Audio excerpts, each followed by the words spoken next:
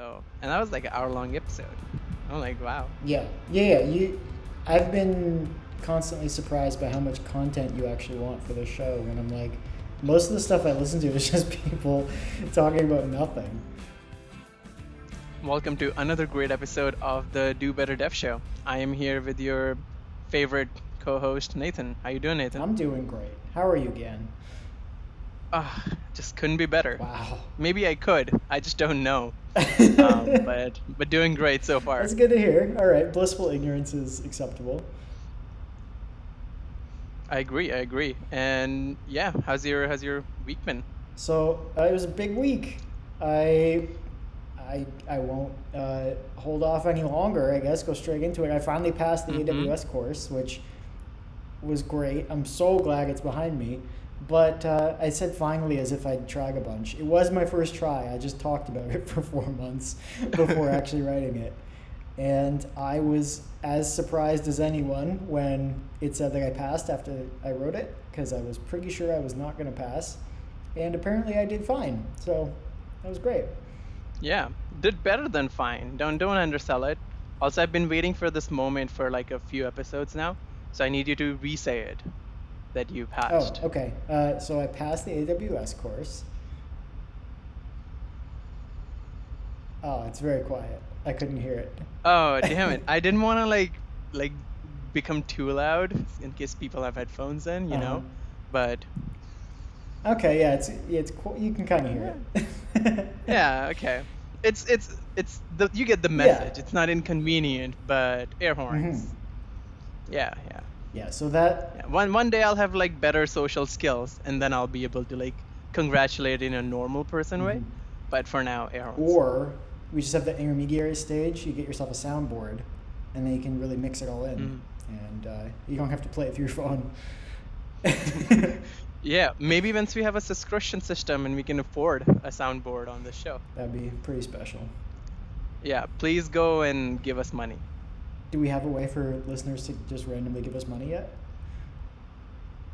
No, but if somebody expresses interest, you better believe I'm creating a PayPal or whatever is. I'm sure I can create a Ko-fi account in like a second. Just if somebody actually wants to give us their money for some reason. Well, yeah, there's a podcast I listen to that just has buy us a beer, and it's like for no real reason. You can just send them money, and we could basically do that, except just instead of the buy us a beer, it's just send us money for no reason. And if people felt like doing that, you know what? They would have the ability. But if they have to request it, we're never going to hear about a request. Like That's we'd true. love to give you money. I am getting us a Instagram presence by this weekend. So you know what? I'm just gonna throw that in too. We'll have some way of people giving us money. There you go. So it's going to be exciting to see whether somebody from the first 3 people that listen to the show wants to give us money, or if we actually have to get a proper audience first, which I think audiences are overrated. I heard that from Tim Ferriss, that it's more important to have a small committed audience rather than a big audience. And I think 3 is pretty committed. That's true. They've been there through thick and thin. Every time we put out a podcast, they're listening. Yeah, we don't know if it's the same 3. We don't know that. No, but they could be. Yeah, it could be. Yeah, it could be the same 3. It could be a rotating 3. Whoever you 3 are, we appreciate. And Nathan is, now that he's a AWS certified specialist, DM him from all your AWS questions. Don't do that. I mean, it does really oversell it. If you go to the certificate description, it's like, oh, he is fully qualified to make all these architectural decisions. And I'm like, no way, man. Well, how is it any different than like when I finished university? My university is like, oh, this guy, he has a degree, he can do a lot of things. It's the same concept. Right. You just have to sell it yourself. Now you have a piece of paper to prove it. Doesn't matter if you can do it or not. You can figure that out at the job. Worst case scenario, you cost some guy some money, and then when you go to the next employer, you can be like, I learned a lot of lessons along the way. You're not wrong, and that is kind of my plan. Learn a bit, but you can't really learn until you're on the job. But you also, at this point, it's more difficult to get into those positions if you don't have at least some background where you can say, I kind of know what's going on. Because if you just show up and you're like, what's a pod? What is an instance? What's a security group? They're going to be such a liability that they're just like, no, we'll take somebody that has some idea of what's going on. So that's my goal. That is totally fair. So what's your cool tech news of the Okay, week? so I don't think it's actually tech related. I wrote down two things. Yeah, so I've got, oh, I do have a tech thing. How nice. So I'm so surprised by my own notes. Front-End Masters, they put out a Vim course. I haven't watched it, but I just feel like everybody should know that it's out there and you should probably check it out, because the top bullet point was you will learn to finally exit Vim. And Gian opened Vim many years ago and still hasn't left. He has to restart his computer every time just to close it. You can do that? I just sold it. I just keep buying new laptops every time I get stuck into Vim. Yeah, so he could take this course, save himself tons of money on new hardware. But this one is related to, not related to tech at all. It's just related to Rocket League, which is something I talk about every week now. And this one's a weird one, but one of the RLCS casters, Johnny Boy, he held an North America versus EU stream this past Wednesday. So that would have been the 28th. And it's on his Twitch. I think he's putting them up on his YouTube. But it was a 4-hour stream, and I laughed constantly throughout the whole thing. They had some ex-pro players on there, and one of them in particular has the perfect sense of humor that it just killed me the whole time. So if you have a dry sense of humor and any interest whatsoever in watching just people make bizarre jokes while playing Rocket League, it's a good time. So I had a lot of fun with that, and I guess I'll have to include it in the show notes now that I mentioned it. But that was something I did yesterday, and it was a lot of fun. So I wanted to bring it up on the show. Wow. And how are you doing on Rocket League? Or are you saving that to the do better section till the end? Yeah, I guess we have to put that in the did and do better section, because it is technically in my did better list. Okay, So all right. stay tuned, Well, everybody. Yeah, it's the only reason. Don't skip ahead. You'll never guess. Listen to the whole thing. Yeah. Did better number 3 will surprise you. Doctors hate him. So again, what about you? Did you have anything for tech that was interesting, frustrating, or cool? Yeah, I mean, so 2 things I used in the last week. One of them is an app. It's called TransferWise. I've always sort of hated wire transfers and stuff. And this is not a pitch. They're not paying us. Nobody pays us. But maybe you can soon. Maybe you can soon, yeah. But yeah, it's called TransferWise, and it's just so good because I'm sending money to India. So before our banks close, I can do it during the day. Go to bed at night, their banks open while I'm sleeping. By the time I wake up, the money transfer is done. It takes less than a day to transfer money to my account all across the seas. What does bother me about it is I have to pay so many transfer fees to basically transfer some electrons from one part of the world to the other. But you know what? The banks would have charged me way more on the currency exchange, so pretty happy. Their UI is pretty good. It integrates really well with EQ Bank, and it's just, okay, we'll take your money and then we'll give it to you in a different bank account. But pretty cool. I liked it, especially because their exchange rates were like $3 more than whatever I would have gotten at the bank, which really adds up when you're sending a couple $1,000s. And then one thing that is actually like super tech related isn't something I found last week, but every time I come across this, I learn to appreciate its depth, which is the OSI model. I read about it last week. I looked at it. There was a practical use case where I needed it, and it's just ingenious. Like, this model was established in like 80s or whatever, and it's still in use on how different computers talk to each other over internet. This weird big thing where we watch cat videos and make dumb podcasts all the time. And it works so well. And like, if you're a little bit into networking or want to understand how internet works, just like go look up OSI model. There's lots of videos on YouTube. There's lots of tutorials or whatnot, but it's just mind blowing to me. It's like one of those things I can probably talk to somebody at a party, but then I would not get invited again. But at least for that individual conversation, I will have a lot of it. Yeah, that's a good way of putting it. I have those topics as well. Yeah, but it's just like I forget about it, right? Like, because you start using internet, you always almost work on the application layer, and then at some point later you're like, whoa, there's 6 more layers that I don't touch, and then you like get to appreciate it more because you're like, I don't have to deal with the session layer or anything else that somehow translates zeros and ones between a Linux, Windows, Mac connected to these thousands of routers across the world, and sharks attacking our internet under the water.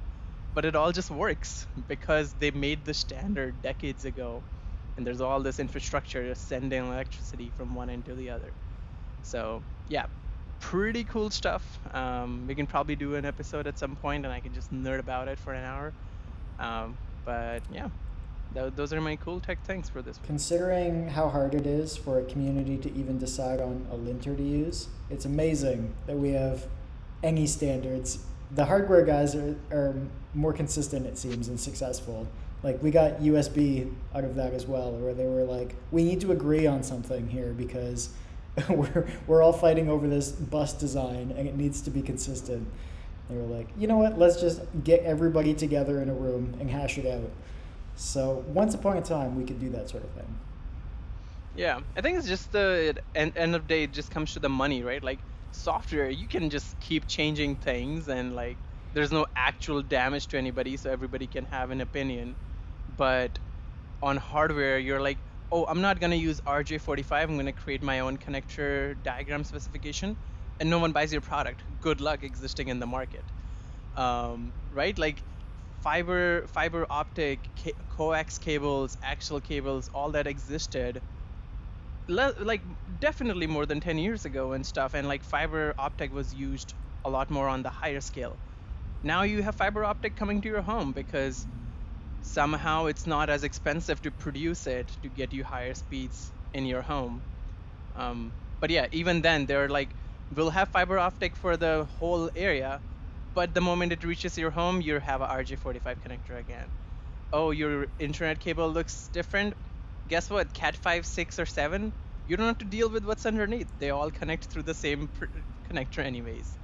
But yeah, hardware guys seems like, because I suppose if they aren't standard, then nobody makes any money as opposed to everybody making money.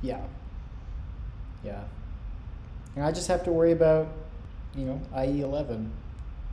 It's a very different world. All every single person you're supporting on your awesome new app is just using IE11. Yeah, well, unfortunately, hospitals still use IE11, so it doesn't support certain window functions, and then our whole app crashes. So it's a problem. But yeah, you can't polyfill your hardwired internet quite so easily. So I see your point. Software is easier to work around.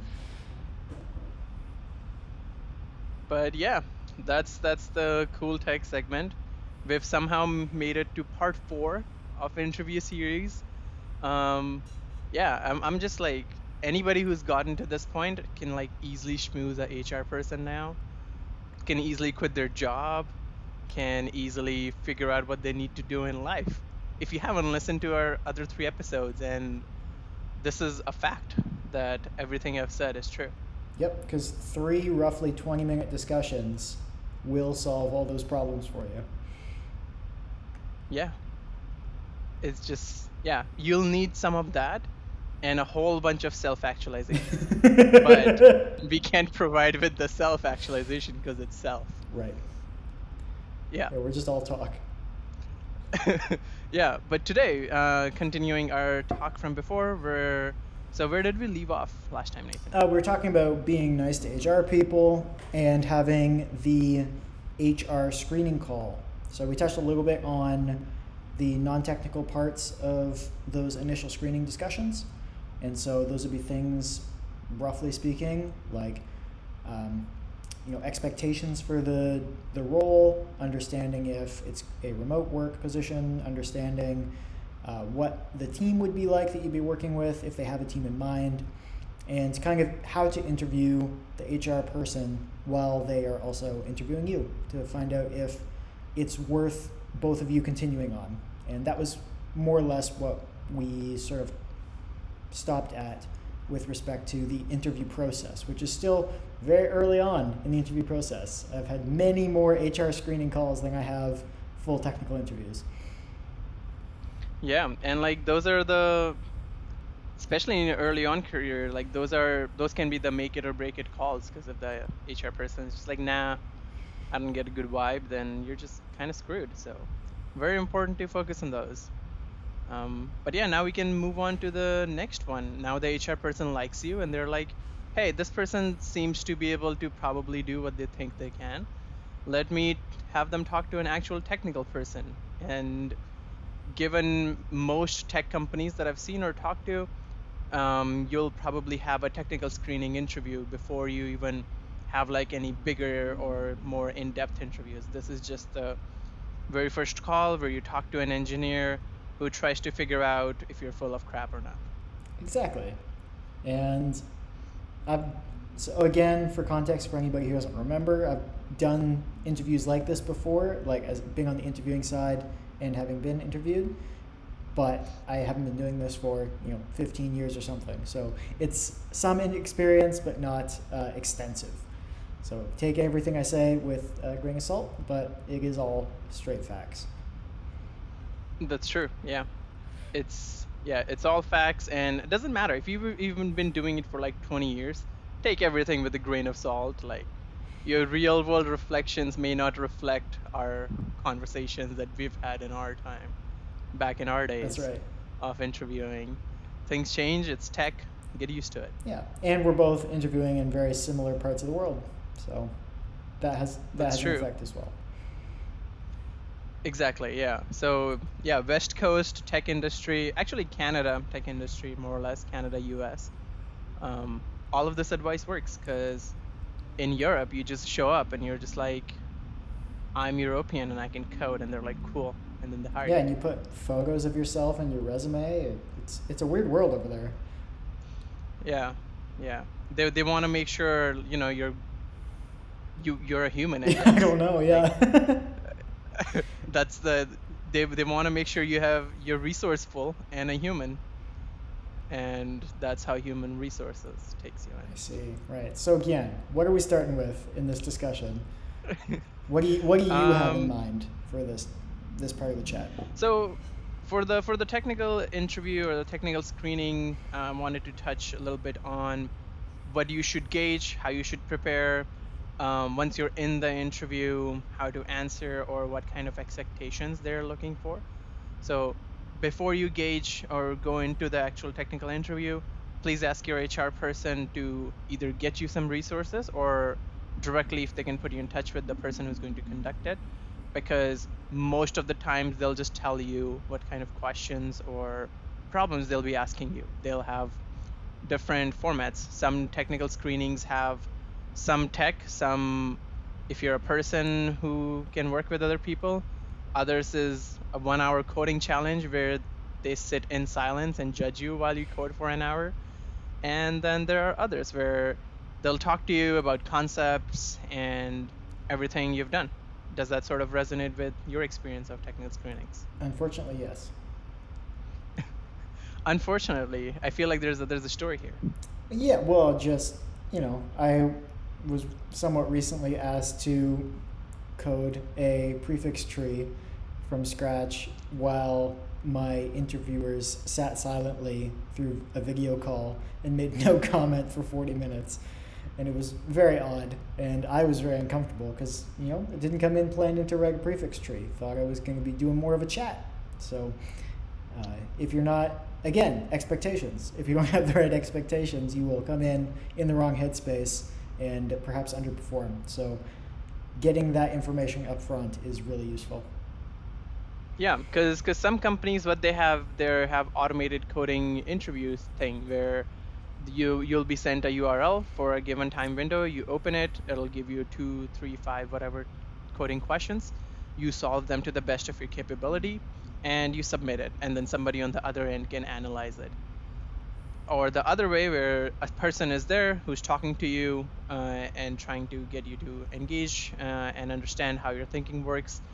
But what Nathan described is the mixture of those two, which is the worst case scenario where they give you a coding problem to work on your own, but they're looking at you. And we all know everybody becomes like absolutely useless when someone's looking over your shoulder while coding. Normally you can be like, yeah, I can reverse this binary tree. And then somebody stands behind your shoulder and you're just like, is for loop recursive? yeah, pretty much. I also just start sweating a lot, which doesn't make it any more comfortable. Yeah, so if you're an interviewer by any chance listening to this, please don't do that. Don't sit there awkwardly in silence while the candidate is trying to solve a question. Either guide them through it or put them out of their misery and like ask about other things. But if you just sit there for an hour just to psych them out, you're playing some sick mind games, and like, I don't want to work with you. Yeah, so, and in comparison to that, so like I did one of those Microsoft take-home ones, so it was just like send you a URL and you write it. That one was quite comfortable as far as the experience goes. And then as far as on-site stuff goes, the on-sites at Amazon for AWS were actually really well explained ahead of time. And so going into them, while it's uncomfortable doing 4 hours of interviewing and writing on a whiteboard and trying to talk through and provide answers to questions that no matter how much you prepare, there's only so many examples you can come up with. Those were both, the expectations up front were really good and really clear. It was like, we're sending you a URL and you're just going to write some code and send it back to us. Or these are exactly the kinds of interviews you're going to expect for the day, and these are the questions we're going to ask. Here's a document, a PDF document with all of the things you should prepare and all the kinds of questions we're going to ask. And that was as overwhelming as it was and as difficult as those interviews were. I didn't leave feeling really upset about how the interviews were performed, other than that I wish those types of interviews weren't common, because it was clearly communicated. And so at least I know that some people will hate on certain companies, but as far as those two big companies go, interviewing with them was a relatively smooth experience. And I just think that's worth noting. Yeah, I think most like big companies have to have that standardized across teams because they have so many interviews going on at all times. EA had something similar where in the beginning I was just sent this random technical coding, go do it, and then somebody looks at the other end to figure out if you can code or not, and then they start talking to you as a human. But before that, they just want to see, do you have the basic concepts and how you approach a problem solving. So when you are doing those coding questions, make sure to write lots of comments, use proper variable names. You may not think it's important, but the least important part of those challenges that I found is actually getting a running solution. Like, that's great if you can do it, but if not, please describe what your thought process is, if you can make it better if you had more time, what other resources you would use. Throw that in the comments because someone is looking at it at the other end, and it may or may not like put you ahead of other candidates because you explained and took the time to go through your solution. Because in the upcoming interviews, no one is going to discuss that technical assessment. This was a mind-opening experience for me, because I always thought if I just get the solution working to some extent, I can get on a call and explain why I did certain things, but no one asks. Nobody ever asked. So if you just explain it on the board, then they don't have to talk to you about it anyway. Yeah, there's a good chance nobody else sees it after the first person filters you in or out. So it's important just to communicate, write it well, write it well and explain to the person who's reading it. But if you were preparing for one of those strictly technical interviews where you're just given a coding challenge, how would you prepare for that type of interview? Um, Definitely, like, don't like what the answers I'm gonna give are cliche answers because everybody gives Okay. them, but everybody gives them because they work. So you have your cracking the coding interview book and you have lead code. Don't go and pay for a lead code's pricing or whatever just because you think it'll make you better. Those are more next level things. If you're just starting out, the money is not worth it. And it's just, so the way I approach those problems is, I have noticed in my career that the concepts are the more important part of those things, not the actual solutions. So just knowing how I can effectively calculate the Fibonacci number of the nth element does not help me in my career at all at any points. But knowing how I can effectively reduce the time or space complexity of something does. So knowing your data types, understanding how these algorithms work, having a basic understanding of recursion, as much as you may hate it being a normal human because recursion sucks.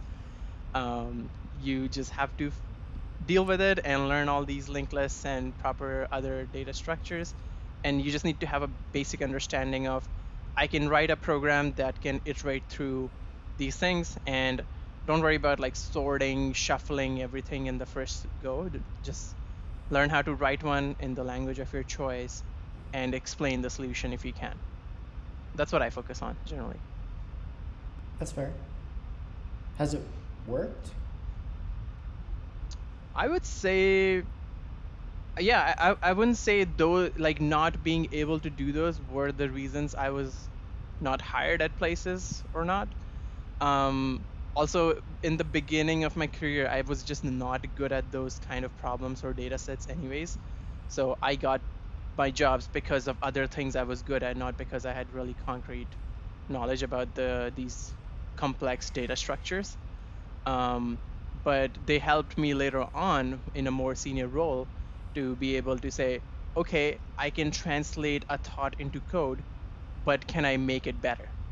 Can I have it do better on the resources it's taking? And if I have to explain the code to a human, can I do that effectively? So I think so. Depending again on the role, since we talked about just the technical part, if you're applying for a software engineer or developer, especially, you'll need those. If you're more going into the DevOps space and everything like I am deciding, they're not as important.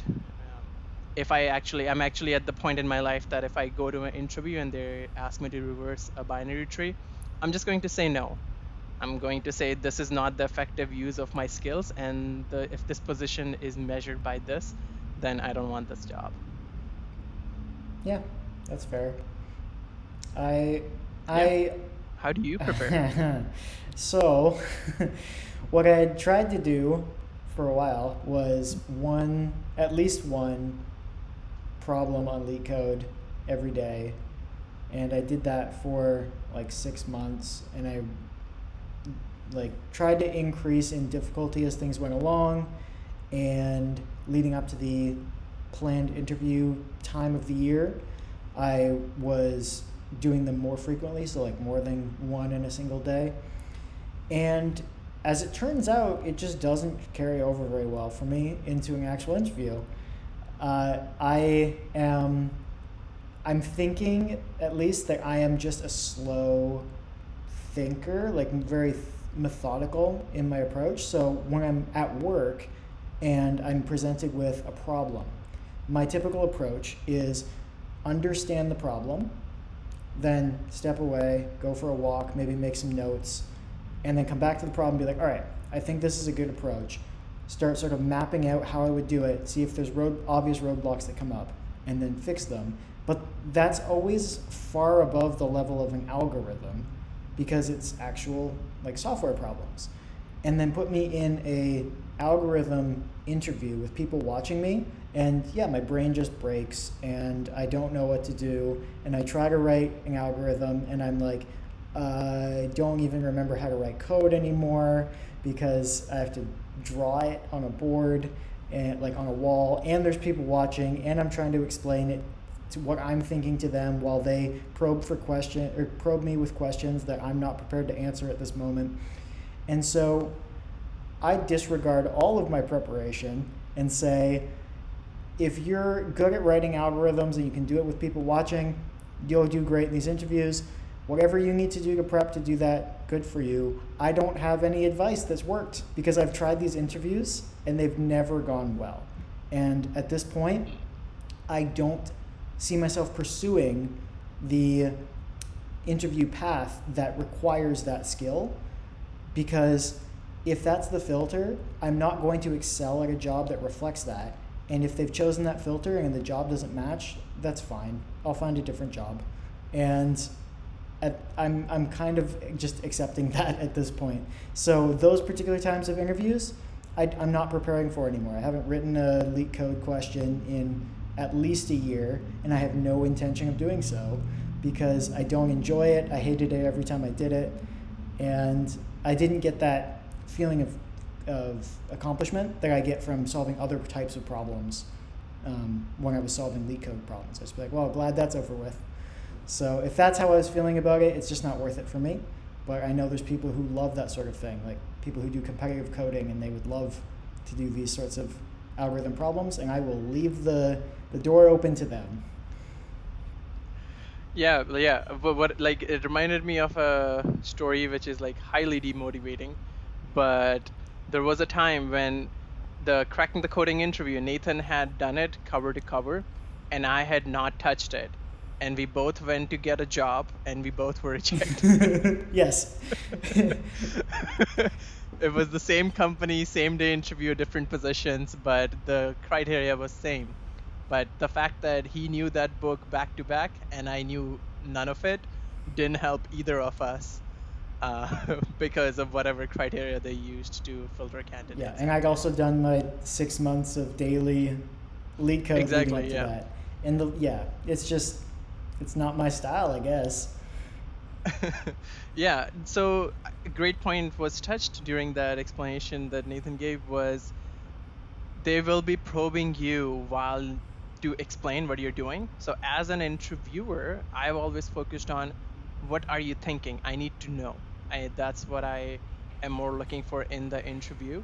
As an interviewee, that's what I focus on. So the interview is not there, or at least I hope if they're looking for a problem like that, they're looking for the problem solving skill, not the solution to the question on the board. So if I am solving those, I generally go with, okay, and one of the things I've started doing, this is my process, which seems to work so far for me, is echo out the business problem to them. So read it off, explain in your same words, and this is how you sort of get them to engage as well. If they're just absolutely refusing to engage in the problem solving, then again, bad culture, red flag, get F out. But if they're good, what you could do, or what has worked for me, is I look at the problem, I understand it, I explain to them I basically repeat the problem to them and say, okay, this is the business case, this is what you want, this is the given data, this is what you want me to do, and this is the expected output. And if they say yes or then you get more clarification. So step 1, requirements gathering. Whatever you do in coding, that's going to be the make it or break it deal. Get requirements, get as clear as you can, because the customer will change their mind sooner or later. So make sure the interviewer is really clear what you understand the problem to be, and you're clear. Step 2, outline a pseudo solution. I don't mean code. I mean, if it's a whiteboard, then that's great, because you can sort of just draw a very rough diagram of this is how I plan to solve this. Or if it's in the text bar, I generally just write it as a comment in the IDE of this is my proposed solution. I know it'll lack here and here, but we can look at those problems later if it takes up too much space or if it's low on processing. And then we just go. Then it's time to code. Again, most companies will want you to write code as close to the language possible. Don't write pseudocode. They're gonna be mad. Nobody likes it when you can just skip for each or whatever, or don't understand how indexes work in a dictionary or array.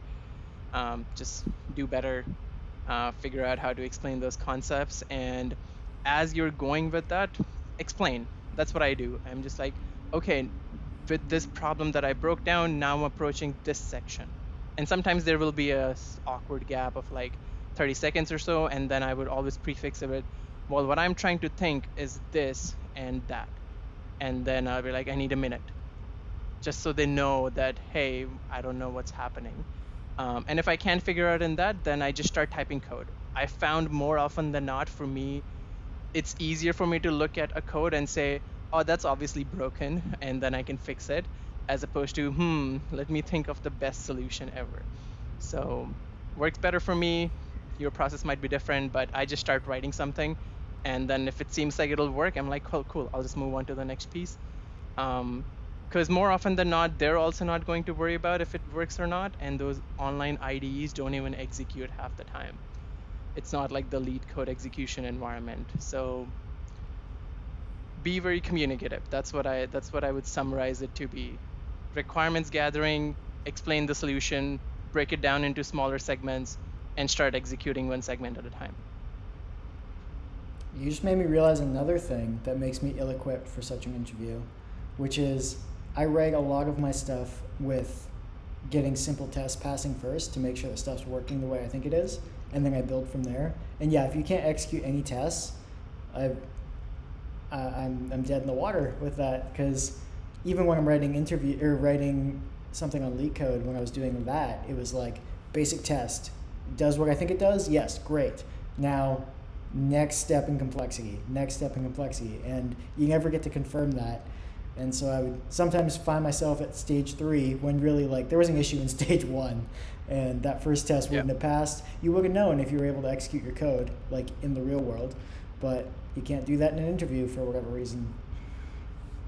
Yeah, and I think to some extent that's better, because I don't want to sit there and if I know for a fact because an IDE just told me that this function is going to fail, I don't want my brain getting fixated on doing that as opposed to solving the next 3 functions that I could have. Because if I do, and I can prefix that function with, this is what I expect it to do, there's some rough code that if you skim it, you just sit there and be like, I skimmed it, then you know that it sort of looks like what the comment says it does. It doesn't matter if it does, because the interview isn't running it, nobody's running it. You just pretend that everything's good, and you fake it till you make it. And then at the end of the day, if this was a real world situation, you would obviously write tests. You would execute the code before opening a pull request and not just rely on the CI to do it for you because you're not a bad developer, correct? So you would just do all these tests before pushing the code. So why not try to replicate the same thing in an interview? Don't focus on getting the code to work. Focus on telling them you have the ability to make the code work. Yeah, sure. Nathan disagrees. I do, but... yes, because I prefer the other type of interview, the technical screening, which is the discussion-based technical screenings. 100%, yeah. So if I had to pick between one or two, I would prefer the discussions, because that tells you more about how you're thinking as opposed to going through a specific problem with a narrow mindset. And that's a great segue. So let's talk about the conversational ones. How do you prepare for that? So as a general baseline, I think even if you weren't told to provide a bunch of examples of things, you should still have some good examples top of mind. And so those would be examples for a problem you recently solved, like all the common things that you'll get asked about. What's the most difficult problem you've solved in the last 2 years? Something like that. Or what's a technology you're currently excited about?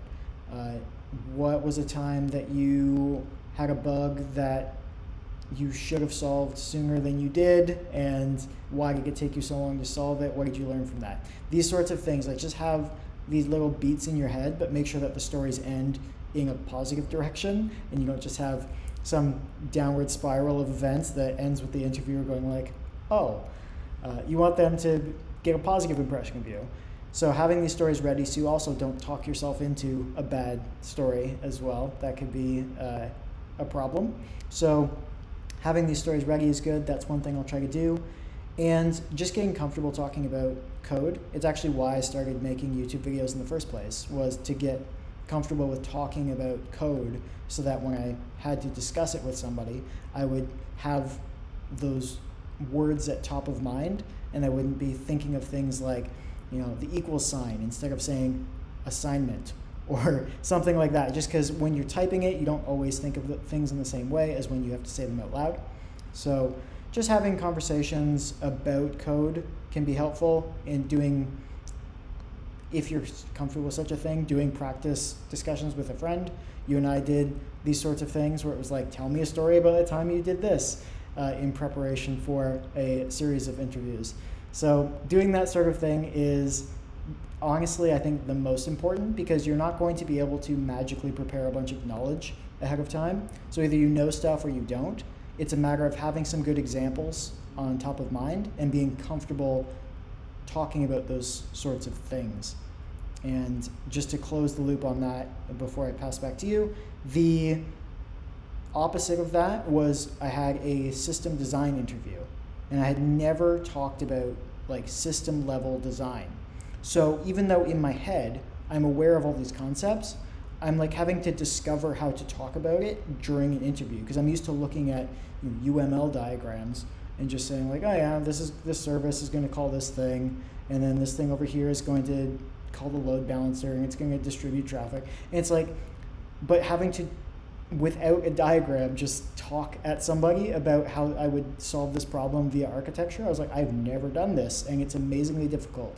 So even if you think you know, just try to say it and see if you have any way of actually communicating that, because you may surprise yourself like I did, where I just realized, oh, I don't have the words for this, and I need to learn it. Yeah, definitely. Do it in front of a mirror, turn on your webcam, draw it on paper if you have a whiteboard. The only way to get better at interviews is either to have enough of them or practice at home, right? And yeah, solutions architecting and displaying and discussing how to architect a complete system overall is a much different skill than being able to describe algorithm or functionality of a code in depth. Because now instead of just thinking about how an individual problem works, you're now thinking of how to connect 8 different components. And that can cause issues. One of the things I was actually thinking of the way I prepare for the conversation types is have a copy of your resume in front of you, because that's the thing they're gonna base a lot of their conversations off of as well. Good part of the chatting interviews is they look over your resume and they pinpoint things from that to talk to you. So make sure you can back up everything you've written on your resume, because man, it takes like microseconds to figure out if somebody's just lying to you.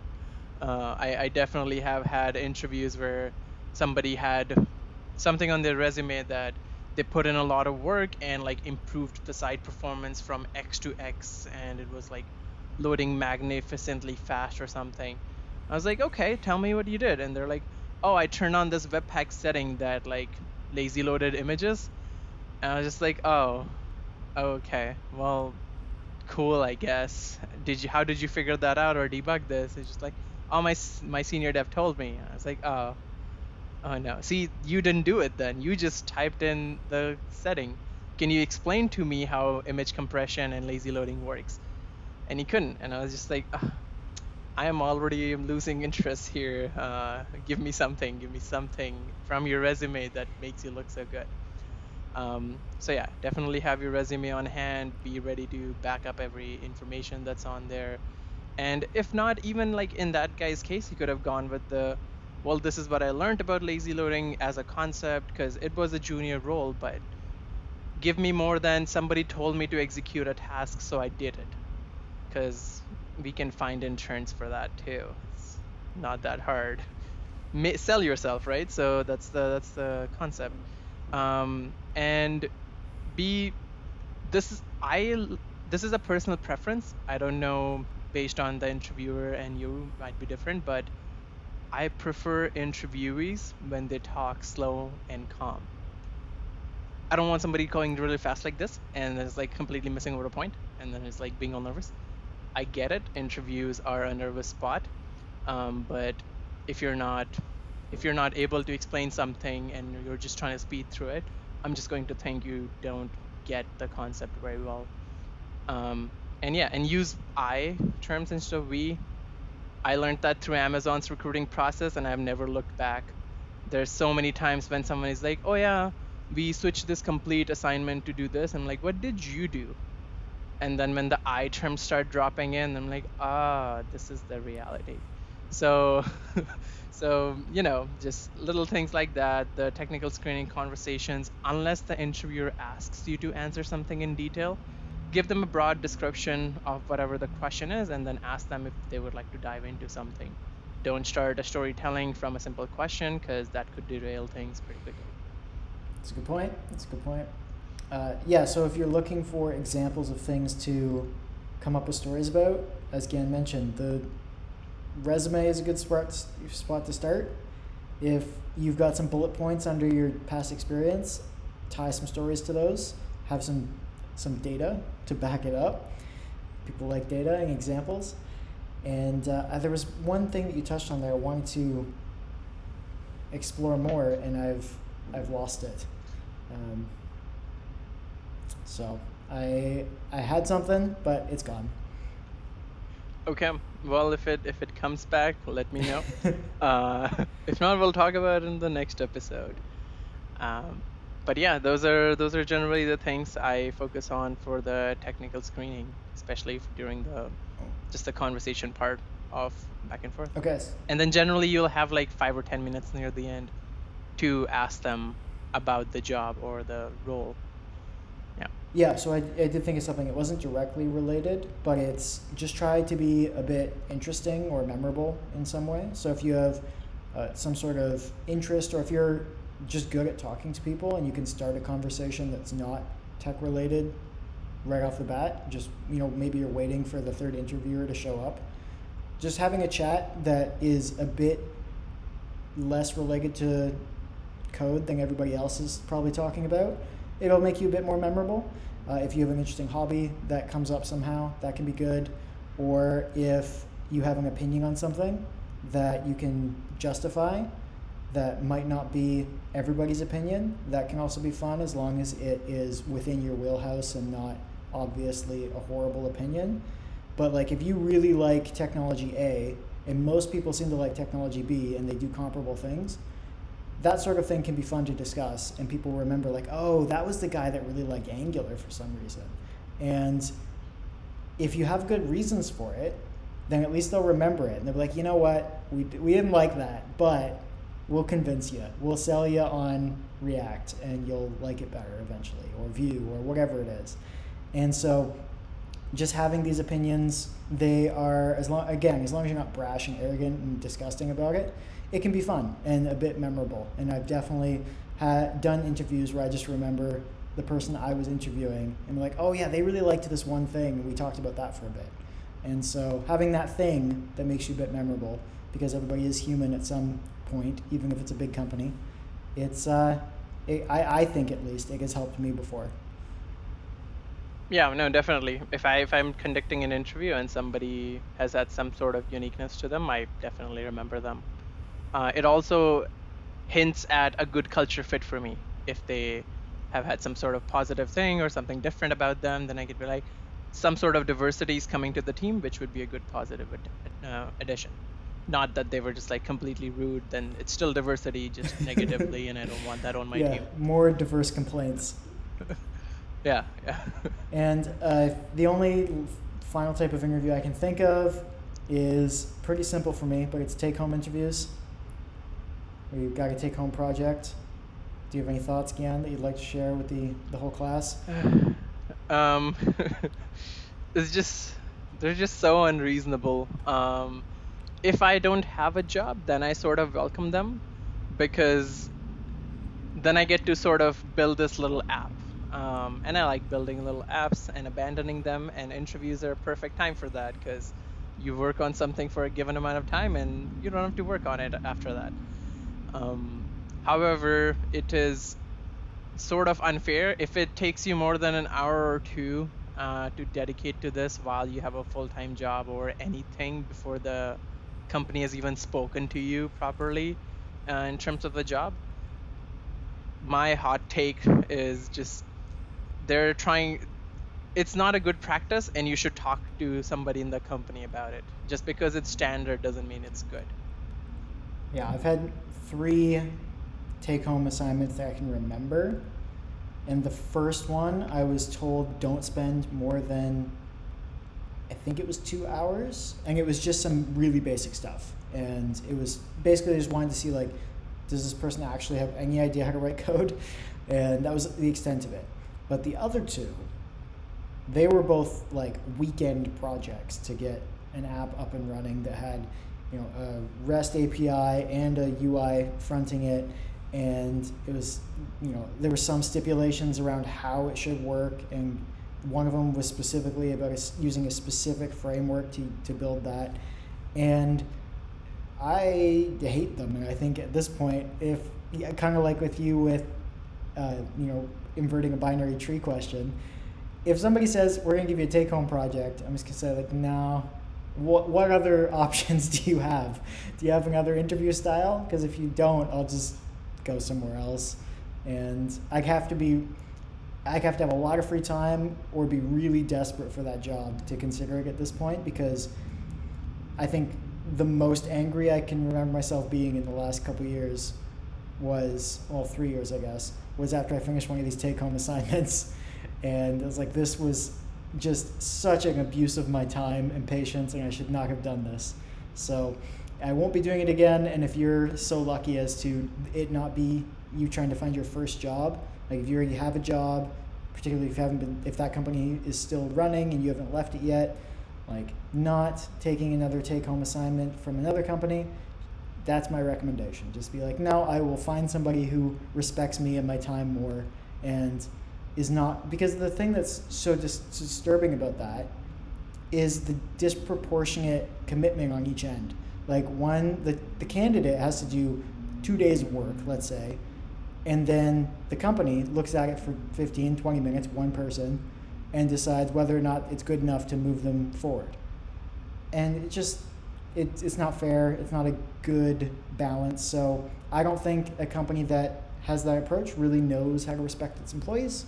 And I would recommend you don't engage in such a practice on either end. Turn them down if you get them, if you can.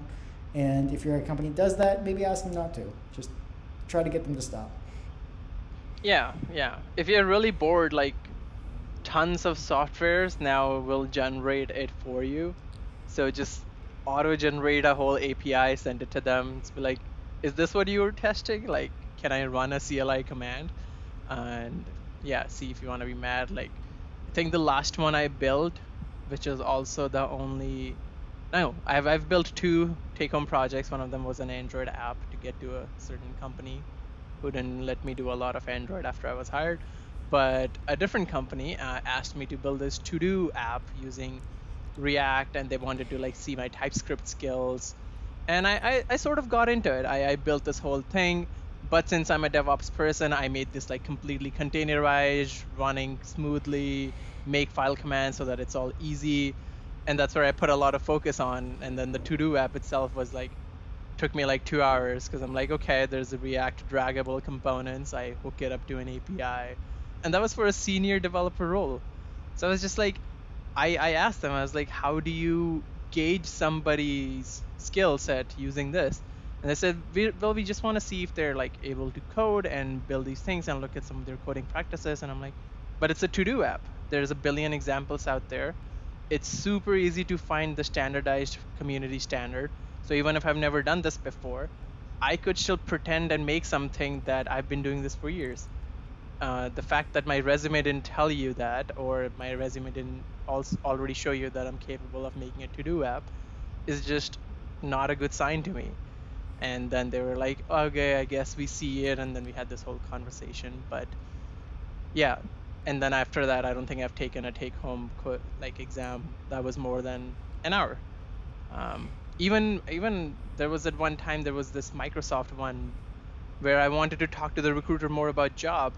And they didn't give me any answer. They just sent me a URL and they said, do this over the weekend. And I just refused. I was like, there's no way.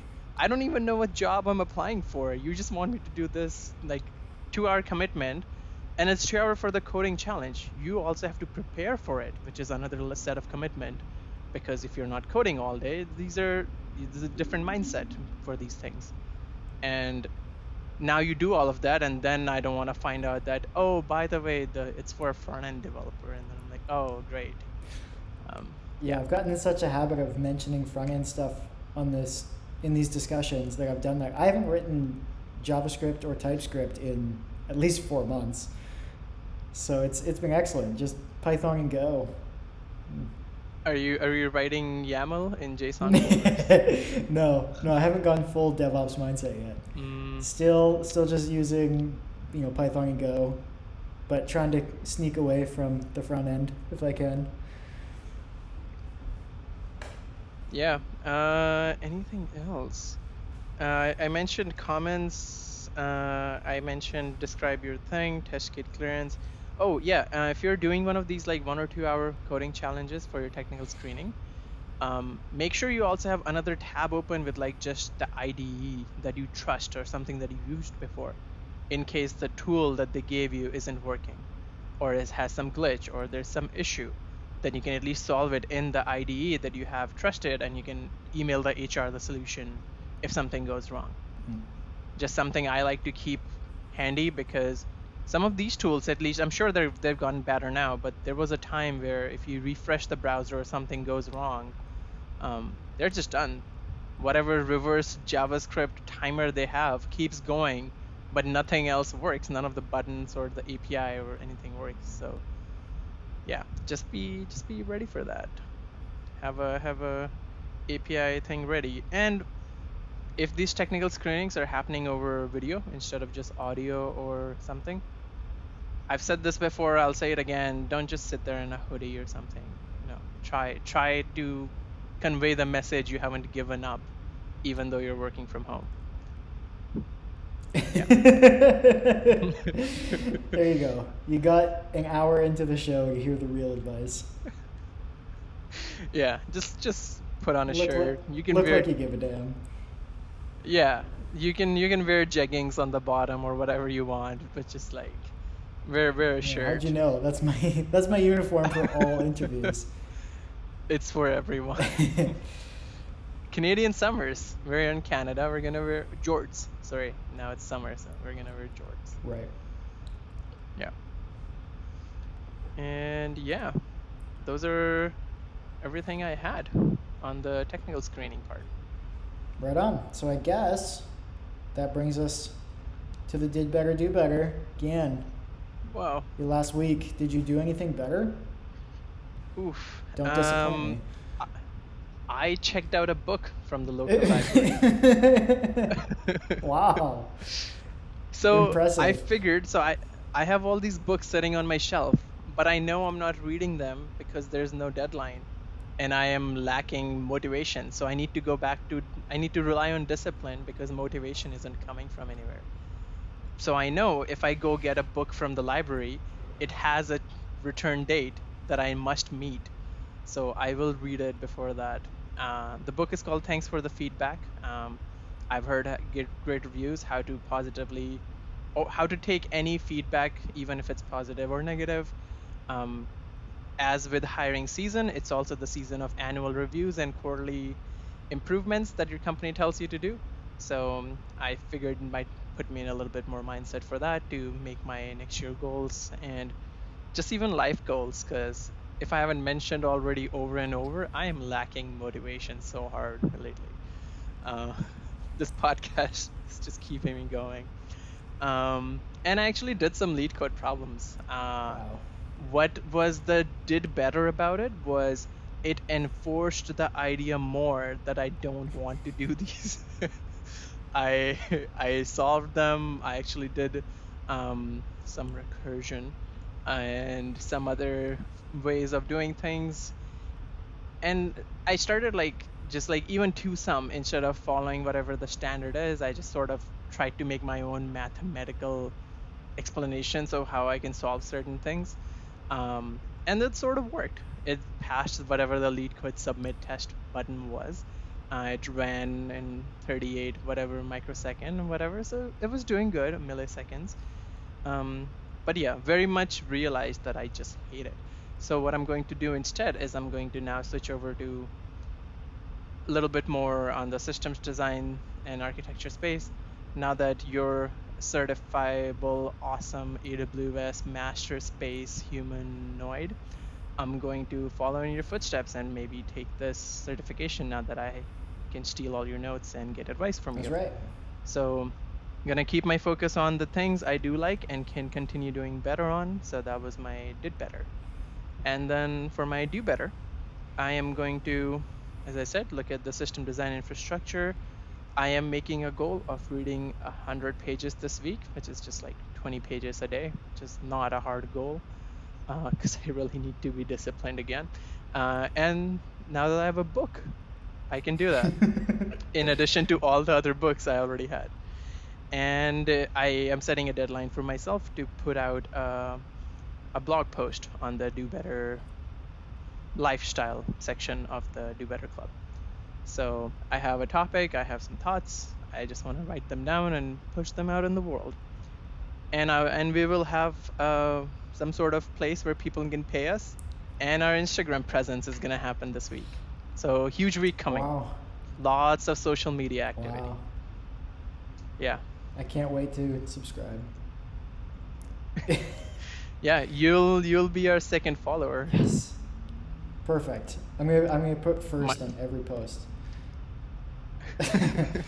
So my did better. As I mentioned, the big one was I passed that AWS certification course. Oh. Please wait a second. Okay. There we go. Yep. Okay, so I did that, and that's a load off my mind, as I mentioned. And one of the other things that I wanted to do, which was not nearly as difficult, was I had the goal of getting to platinum rank in ones in Rocket League.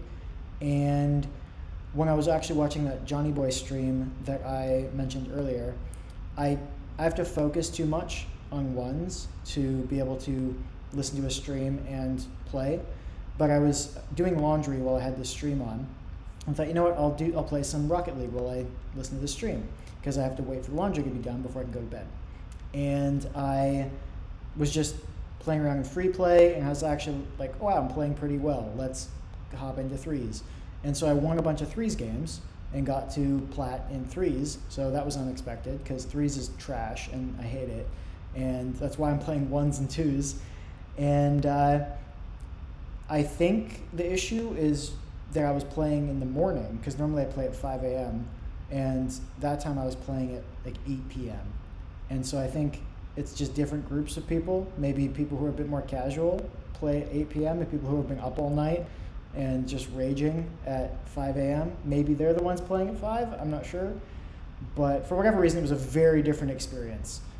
Not nearly as many people just being horrible in chat and horrible at the game that night. So I may have just gotten lucky, who knows. But regardless, that was nice. So now I'm, I think, 30 MMR off from getting plat in ones. So I'll try to do that this coming week. I have a bit more control over that. As long as I don't play horribly, I can hypothetically get there. So that'd be good. And another thing is I just want to hang out with a friend, because that barely really happened much in the last year.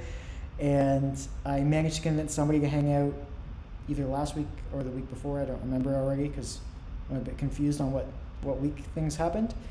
But I want to do that again some point in the next week.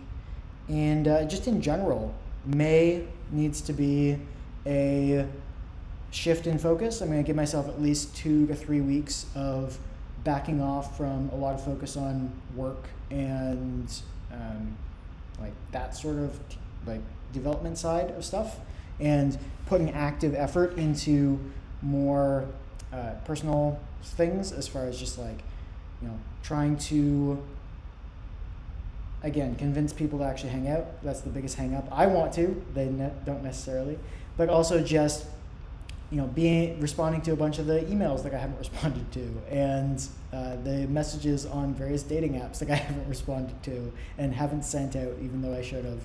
And trying to actually make an effort in my personal life a bit more than I have the last at least couple weeks, but in general, the last few months, just because there hasn't been a need.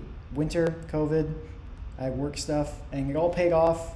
I got what I wanted out of the work stuff, but I need to take an active step in a more personal direction and put some effort there. So I'll just be focusing on that sort of thing and giving a bit of thought in the next couple days to how I want to do that exactly. Okay, so you're not committing to any metrics right now that you generally do on the show that pay off? Yeah, so let's see, do I write anything that's metrics based down? Like, I'm going to text back 5 of the 50 girls waiting for my message, that kind of. I suppose I could. I had the idea of committing to each day after work, but now there's almost there's one day left of after work for this week. But the idea was like, all right after work, I'll actually like spend 30 minutes sending messages out on dating apps. And so maybe I commit to that. It's not much of a commitment this week. Do it. But I'll do that. And yeah, it'd be pretty cool to actually hang out with somebody new in May. So we'll see if I can make that happen. The chances of that goes exponentially high when you start talking to new people. Yeah, I've noticed that putting in zero effort results in meeting 0 new women. It's crazy. I know. Right? I'm surprised every day. Every day I wake up, I'm like, why is there no woman here? And I realize it's because I can talk to anybody. So that's exactly. more or less what I was alluding to the whole time. I need to do better at that sort of thing. And spend some time outside, because actually it's been kind of crappy again. But in general, I'm sure May will be wonderful. It's Mayflowers and all that. Yeah. Exactly. And once the restrictions go down and we have like fought the cases, I'll come be the friend who hangs out with you. That'd be great. I can actually talk to another human. we can meet in person after year, close to 8 months. Yeah. Yeah. Go to a patio. Wow. Yeah. Or our friend now has a new apartment. Could like chill there, play games. That'd be fun too. Be really bad at some co-op games together. Yeah. yeah. But cool. Yeah, if any, pretty girls are listening to this, it's anything.com/nwcalbank. Hit the guy up. Yes, that's not anything as a domain. Literally, I'm NWCalbank on everything. Yeah, onlyfans.com/ Yeah, that's how I make all my money. Yeah.